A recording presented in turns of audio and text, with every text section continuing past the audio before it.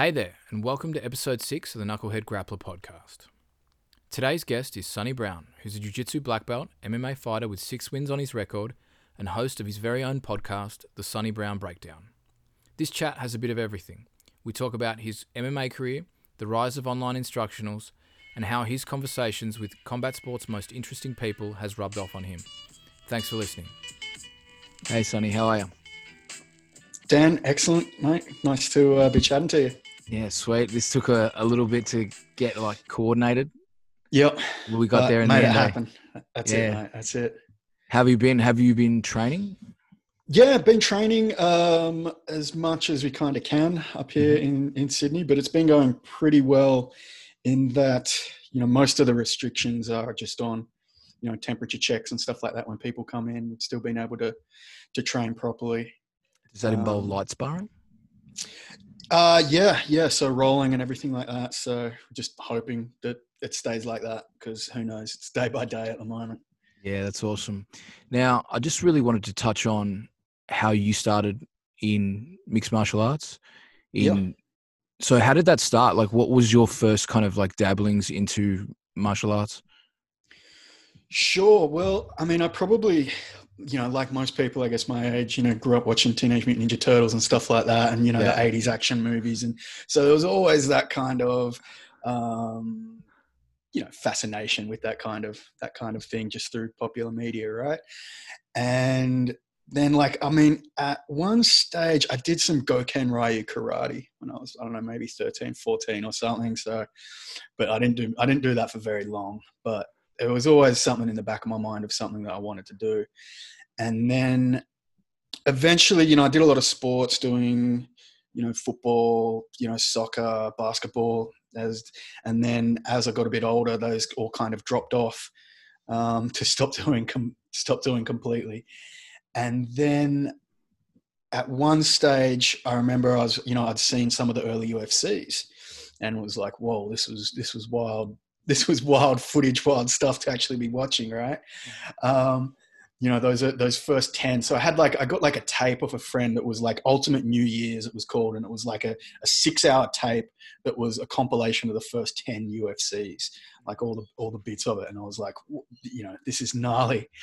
And then I always knew there was a place down the road, which is Lang's MMA, which is where I ended up going, that had, that train this stuff. They trained jiu-jitsu, trained MMA. And of course they had Elvis Sinisic was training there back in the day. Right. And so I remember, in the local paper, the Manly Daily, when Elvis fought Tito, there was a news article about that. And I was, that stuck in my mind as, okay, I'll go check these guys out one day. And then, basically then just, how old was I? Maybe 24 or something. I just started looking around. I'm like, oh yeah, it's time to do something. Looking around different gyms in the area. And there was some other jiu-jitsu places, but they could only do jiu-jitsu. Whereas that Lang's was, it had everything where you could do MMA, kickboxing and jiu-jitsu and all under one roof. And so, yeah, just went down there and signed up and went from there.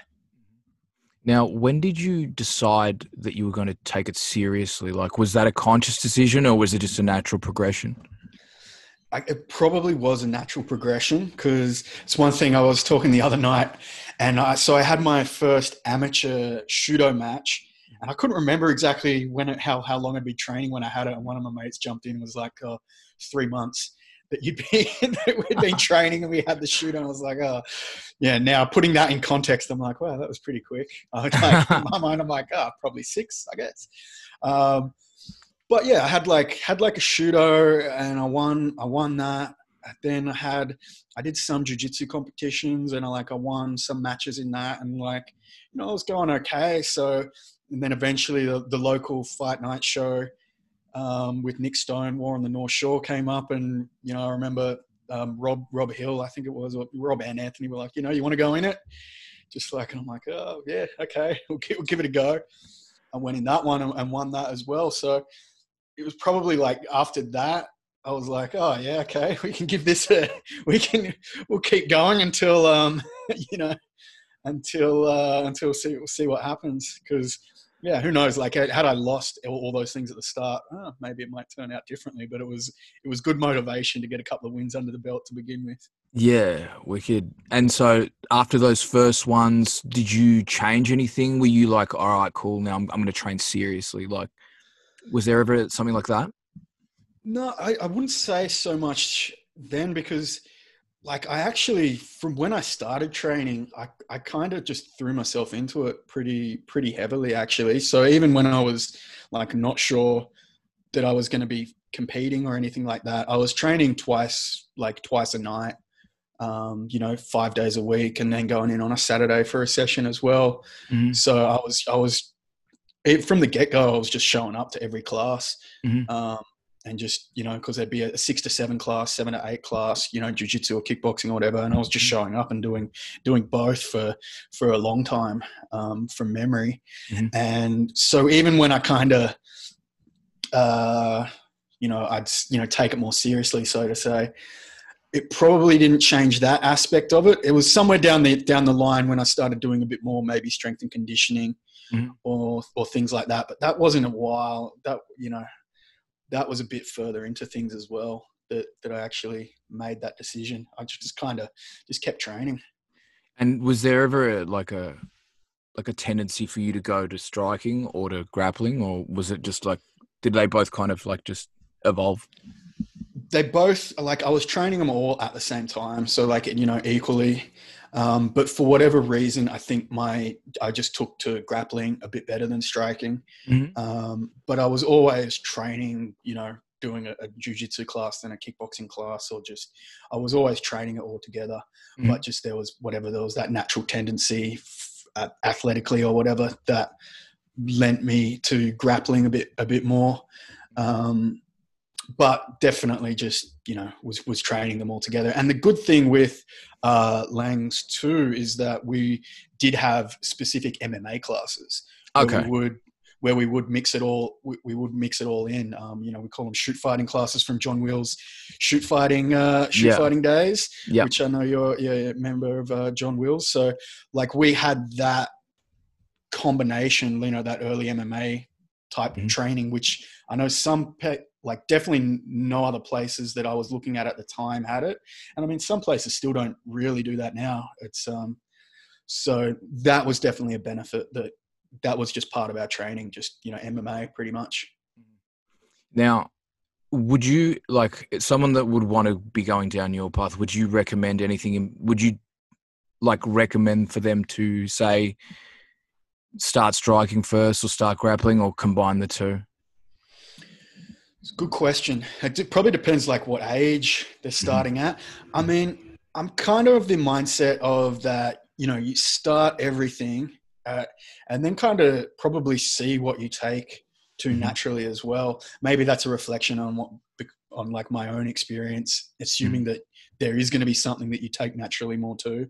Mm-hmm. But I would say, just start and see whatever you get drawn to, whatever you find most interesting, that's actually going to motivate yourself to continue to train, and, that you can find some success with, and find those little wins in training that's going to keep you motivated to actually keep going. Because otherwise I'd probably say, like just wrestling, train 4 times a day or something, Yeah. just grind it out from the get go. But the reality is you got to find something that you just, whatever part it is that you enjoy the most. Yeah. The reason I asked that is because, I don't know, like when I first started, there was kind of like, or when I first started watching UFC, there was kind of like that style versus style, like stand up for the most part versus grappler for the most part. And then you had those weird like sumo wrestlers and like Wing Chun guys and stuff like that. But, and then like it kind of all amalgamated together, like in a really cohesive way. But now I kind of find that it's kind of, the trend is going the other way. Like you have grapplers going into MMA fights, and then like stand-up guys, like I don't know, like for example, a high-profile one would be like a Gokhan Saki kind of thing. Yep. Like he went into MMA, and I feel like it's kind of starting to diverge. So, in your current with your experience, do you think that MMA is better suited to be taught as a cohesive unit, or do you think it should still be split up? It's a good question. I think one thing that's definitely clear is the use of Brazilian Jiu-Jitsu and submissions definitely seems to be on the decline. Mm-hmm. So, especially with the route you can take with competitive jiu-jitsu and competitive grappling these days Mm-hmm. is not necessarily going to be a good translation or a good crossover into mixed martial arts grappling, especially, guard work. Mm-hmm. Or a lot of the things you can spend developing in the guard in Brazilian Jiu-Jitsu, you're just not going to get to see a chance for it to be used in MMA Mm-hmm. unless you're on the back foot, unless you're Yeah. losing, Yeah. then you might have a chance to put your magic guard into work, which Mm-hmm. is great if you've got it. Everyone should have something like that, but it's going to be a hard time to develop. It's going to be a hard time to actually get the opportunity to put that into place without losing on the judges' scorecards. So I think, there's still that room to specialize because a jiu-jitsu coach might be able to teach you jiu-jitsu better. Mm-hmm. A kickboxing coach might be able to teach you kickboxing better. Mm-hmm. But so there's always going to be that room to specialize, right? But it's going to be that a coach that can blend it together and at least give the athlete a kind of cohesive game plan of how they're going to blend it together is still going to be useful. Because a big issue I see is if you are just going to like piecemealing your training together under different coaches or different styles, is that you might get everyone or different coaches giving you a different opinion on how something should be done. Mm-hmm. And then you have to, you're left to kind of figure it out yourself. And rather than everyone being on the same page and, and everything being focused towards the one goal with you, which I think would be more ideal. Mm-hmm. So yeah, does that get Yeah, close to kind of what you're saying? It does. Just tagging on with that, do you think that fighting in itself is influenced by coaching, or do you think it's a good assistant? Like when you're in that cage, like does a coach really influence where you're going in the fight, or is it more of like it's good to have them there, but they're not really like driving you to success, if you know what I mean? In just during the fight itself or in all the lead up and everything as well? Like I'm saying during the fight. Yeah. That's also a good question because for the most part, right, when you're in the fight, you're going to be running off instincts and stuff that you've already trained. Mm-hmm. It's the result of 6 weeks of preparation, or 8 weeks, or if you want to, or years of preparation, really. Mm-hmm. It's all those instincts that you've trained and made habit that's really going to be taking over. But with that being said, the ability to have an extra set of eyes on the, viewing what's happening, mm-hmm. that's invaluable because they can give you that insight that you can't tell yourself because you've only got that, you've got the vision right in front of you and they're able to just take in a lot more. And that, that extra opinion, that extra, viewpoint, that can be invaluable and give you, maybe a little adjustment, maybe, they can just pick up on something that the opponent's doing that you're not able to tell. And that can really make a difference. Yeah. Now, like the reason I also ask that is because I've just been looking at a lot about coaching styles. Mm-hmm. I just recently read The Art of Learning. The Josh Waitzkin? Yeah, that's the one. Great book. And yeah, it's a fantastic book. I've been just devouring books throughout this quarantine. It's one of those things that keeps me sane, actually. There's he kind of like goes on about coaching styles and about how there are coaches that impose their style and there are coaches that kind of allow you to express yourself. In your experience, what do you think would be better?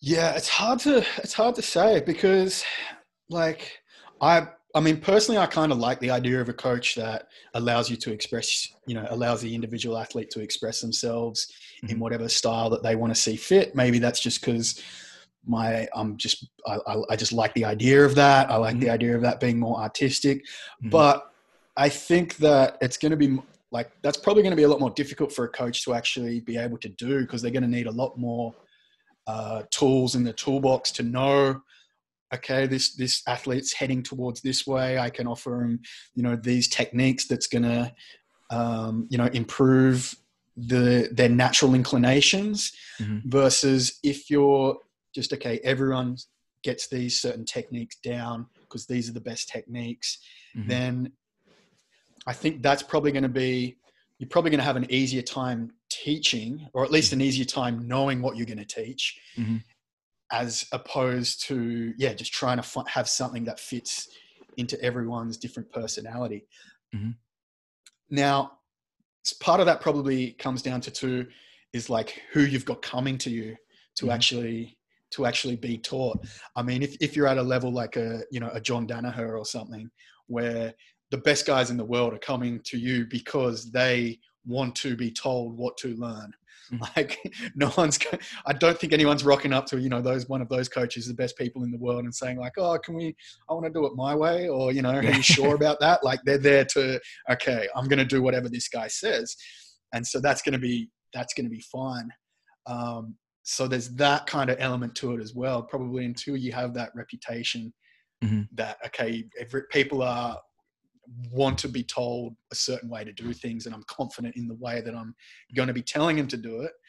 Then until then, I mean, that might be hard to pull off, because there's always, people might want to, I like to do it this way, I like to do it that way. And being able to meet them where they're at and give them, and give them the different tools to express themselves might be a better solution for that as well. Yeah, I've just been thinking about that, and with the boom of, say, the instructional, like it's kind of great getting a different perspective from different people.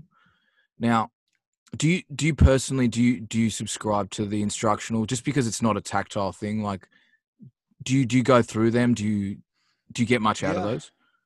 I do, but like I kind of wish that.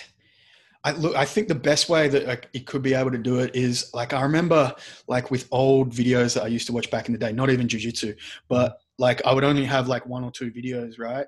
And I'd be able to repeat, like, I would know the word by word, kind of like what they're going to say, right? And I kind of feel like I wish that I was probably watching, if I could, pick one instructional and get it down to a level of memorization like that, like that I used to, then I think that would be of benefit. Because of course there's just so much information out there now that unless you kind of focus, you're focusing down on what you're studying, there's going to be too much to ever take in. So you really have to be pretty selective about what you're actually consuming.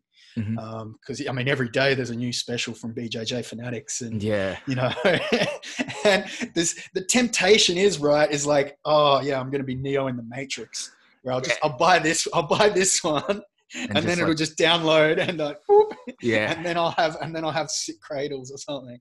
And it's generally, it's not like that. You've got to, there's only so much time you can spend on things. But I mean, especially the stuff that Danaher's putting out is like, a lot of that stuff is kind of now I'd consider just fundamental. Like you have to kind of stay on top of that. Otherwise you're going to be left behind. Now, with that, do you think as a coach, like, that you have altered the way you teach the fundamentals as opposed to the way you were taught the fundamentals? Maybe not so much. Maybe not so much. I think because it's tricky, right? Because I think that for the white belts, or like, just for people just learning for the first time, it's probably not that much different has to really be put in place. I think it's kind of like once people start getting up into that blue and purple, and that's probably where, especially with instructionals, that there's going to be a whole lot more going on, because at that first base level, who knows, people probably aren't on BJJ Fanatics buying a whole bunch of stuff yet. Or they might be.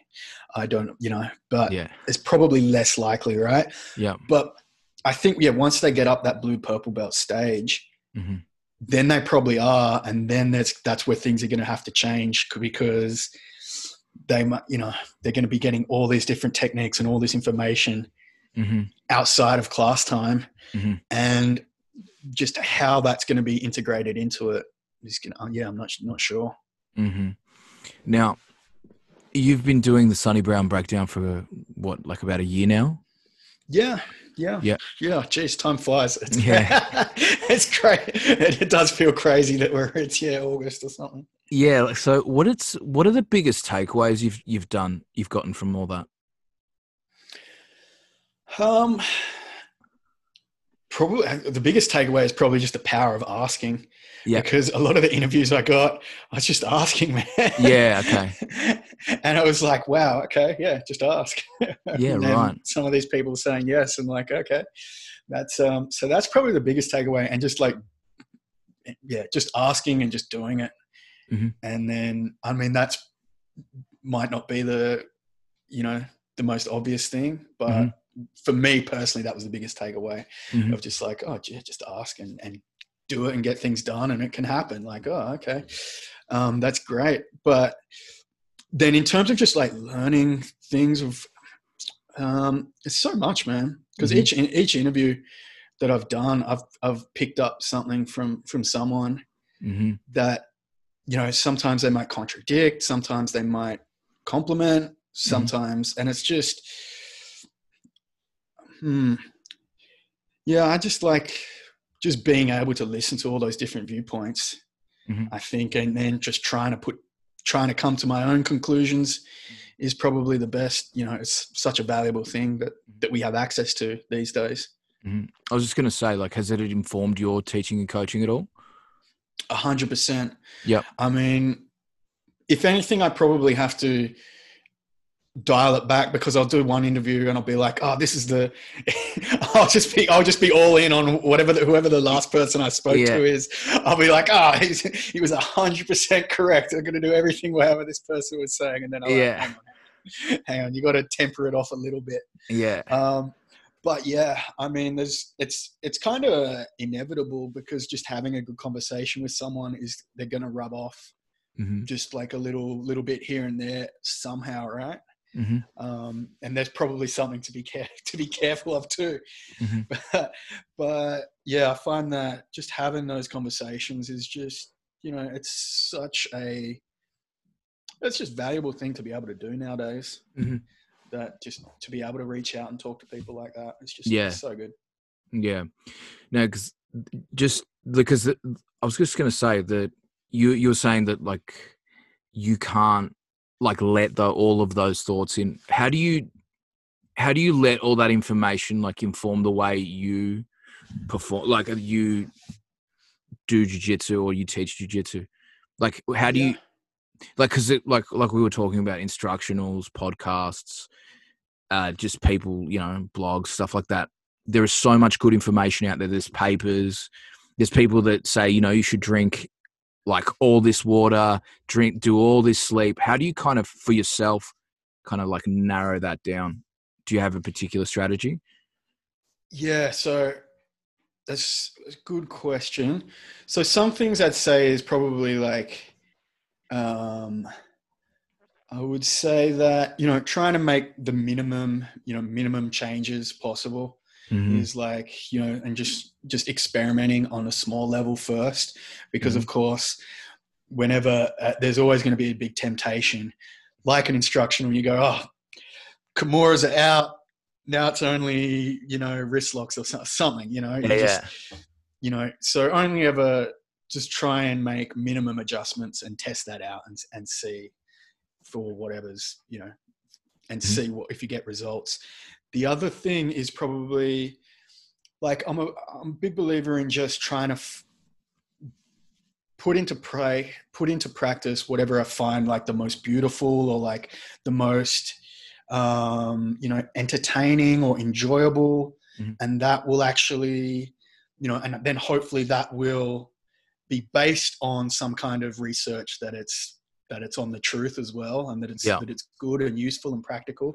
But it's also got to be something that, okay, if it comes off correctly, if it works, if it succeeds, then I'm going to find that inspiring to actually keep doing, and use that to guide just a little bit as well, because otherwise, like, there's some things that, okay, this is, you might think it's the best thing to do, but like, yeah, drink a certain amount of water every day, or just something, something crazy that you could find a scientific paper to back up. And you're like, but if I do this, I'm probably going to be discouraged, and, and it might turn me off the sport or something. And I mean, in some cases that might be, if you're preparing for a competition, you've got to do it anyway, right? If it's like cardio or weights or something like that, different context. If it's, if it's like, okay, I've got to be in peak physical condition by this date, I have to do these sessions. But if it's just, for keeping your training going and keeping it enjoyable, then it's got to be something that, like, okay, if I get good at this certain guard, is that kind of, can I see myself enjoying it? Yeah. Okay. Is that guard a good guard to practice? Can I see it working in high level competition? Yeah. Okay. All right. Well, then let's, we can go down that route and see how we go. Is it something that I'm more naturally drawn to and can kind of see myself playing? Yeah. If that's the case, then use that to guide. And I think that's helpful, I think. Awesome. Yeah, no, that you're onto something there, definitely. Now, I noticed, like, online, you're really into wrestling. Yeah. Did that come through MMA, or was that kind of like a natural progression through your grappling? Definitely through MMA, and Okay. we were, because again, training at Lang's MMA, we were lucky that I had coach Gary Jones from the Wrestling Foundation, but he just moved. So he's from New Jersey. He grew up in America, in New Jersey. His dad ran a wrestling club over there, and he's been wrestling all his life. Wrestled Division III in New Jersey, and basically he just moved to our local area in Sydney, in the Northern Beaches, right? Yeah, just right. Fluke. Yeah, totally. Well, not, so he just moved over there, and he was like, and I think just came to the club and like, oh, do you guys want to add some wrestling to your program, to the gym? And so he, he just started teaching wrestling out of our local gym. And so, like, that was lucky. And even then, at the time, I didn't really understand the differences between folk style and freestyle wrestling. Because me and Rob Hill, we used to train with some of the other Australian freestyle wrestlers who were coaching around the area. But the folk style wrestling is just so much more applicable to mixed martial arts. And that is something that, I've just really taken to more and more even after I've stopped competing, because I think it is such an important thing. Now that I realize how much of it translates over into jiu-jitsu, or just into grappling, I'm like, it's such an important piece of the puzzle, and it's just a lot of fun. Yeah, definitely. If you don't get hit, like a shoulder dislocated or something like that, it's definitely fun. Exactly. Yeah. So with that, how do you think someone that is, say, blue, purple, brown, could get the most out of stand-up? Because I know a lot of guys these days, they ignore it completely. Yeah. Like, they'd rather go for a double guard pull as opposed to, standing. Yeah. Well, I think like in ways, I think gi and no gi are kind of separating Definitely a lot, and that I could still see, in gi, you'd probably still be able to get away with, with your guard pull. But from what I can tell, I think no gi is going to value the wrestling a lot more in coming years as well. Especially, you see the Danaher guys talking about this scrimmage wrestling and how that's going to be a big thing for ADCC. And that is essentially, from my understanding, it's like wrestling up from the ground or wrestling up from submission attempts. So you'll be in a butterfly guard or something, and then you'll wrestle up from that into a single leg, get your takedown points. So I think it is going to just become a bigger part of the no-gi game than it was already. In gi, I mean, it still should be part of the game. I think just, from someone who's done MMA and, in my perspective, it's like, well, if we're going to do a sport that relies on getting your opponent to the ground, you should be able to be pretty proficient at getting your opponent to the ground. But, some people, it's not as fun, I guess, for some people, but yeah. So that could be the one where it's like, I think you should do it despite if you don't think it's fun.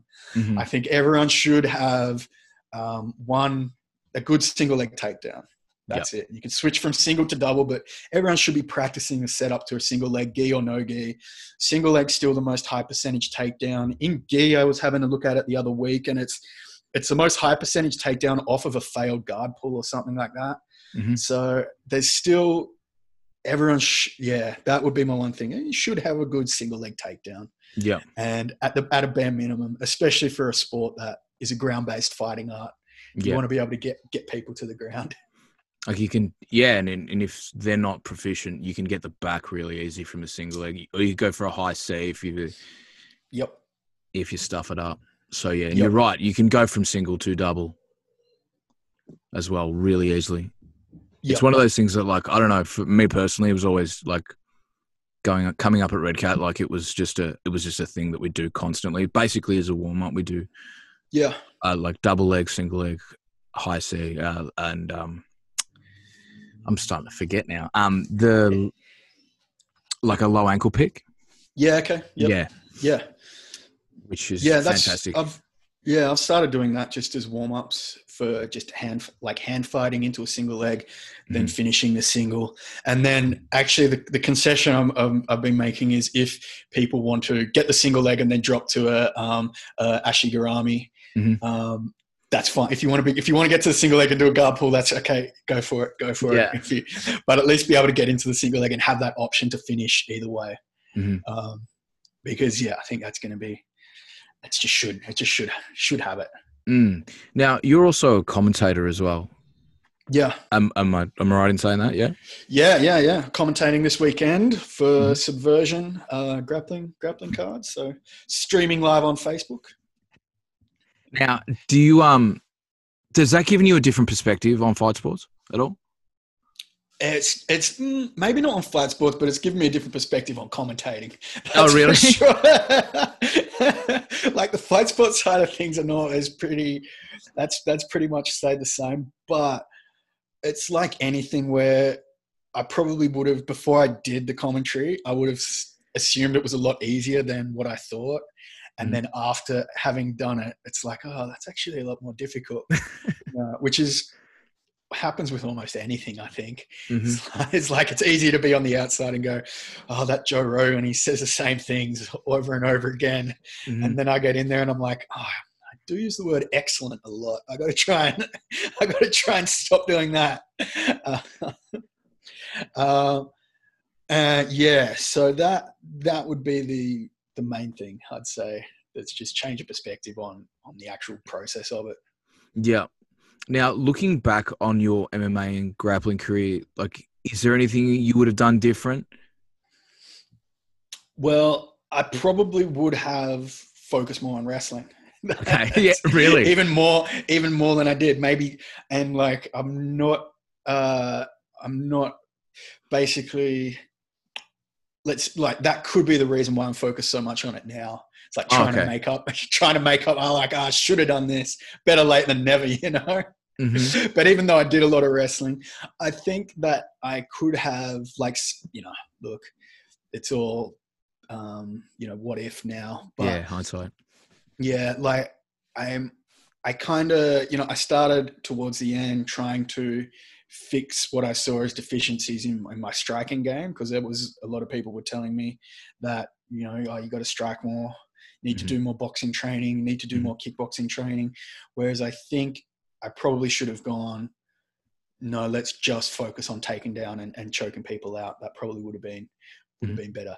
But at the time, it's so hard to so many different influences and things like that. And it is, it's just, who knows, right?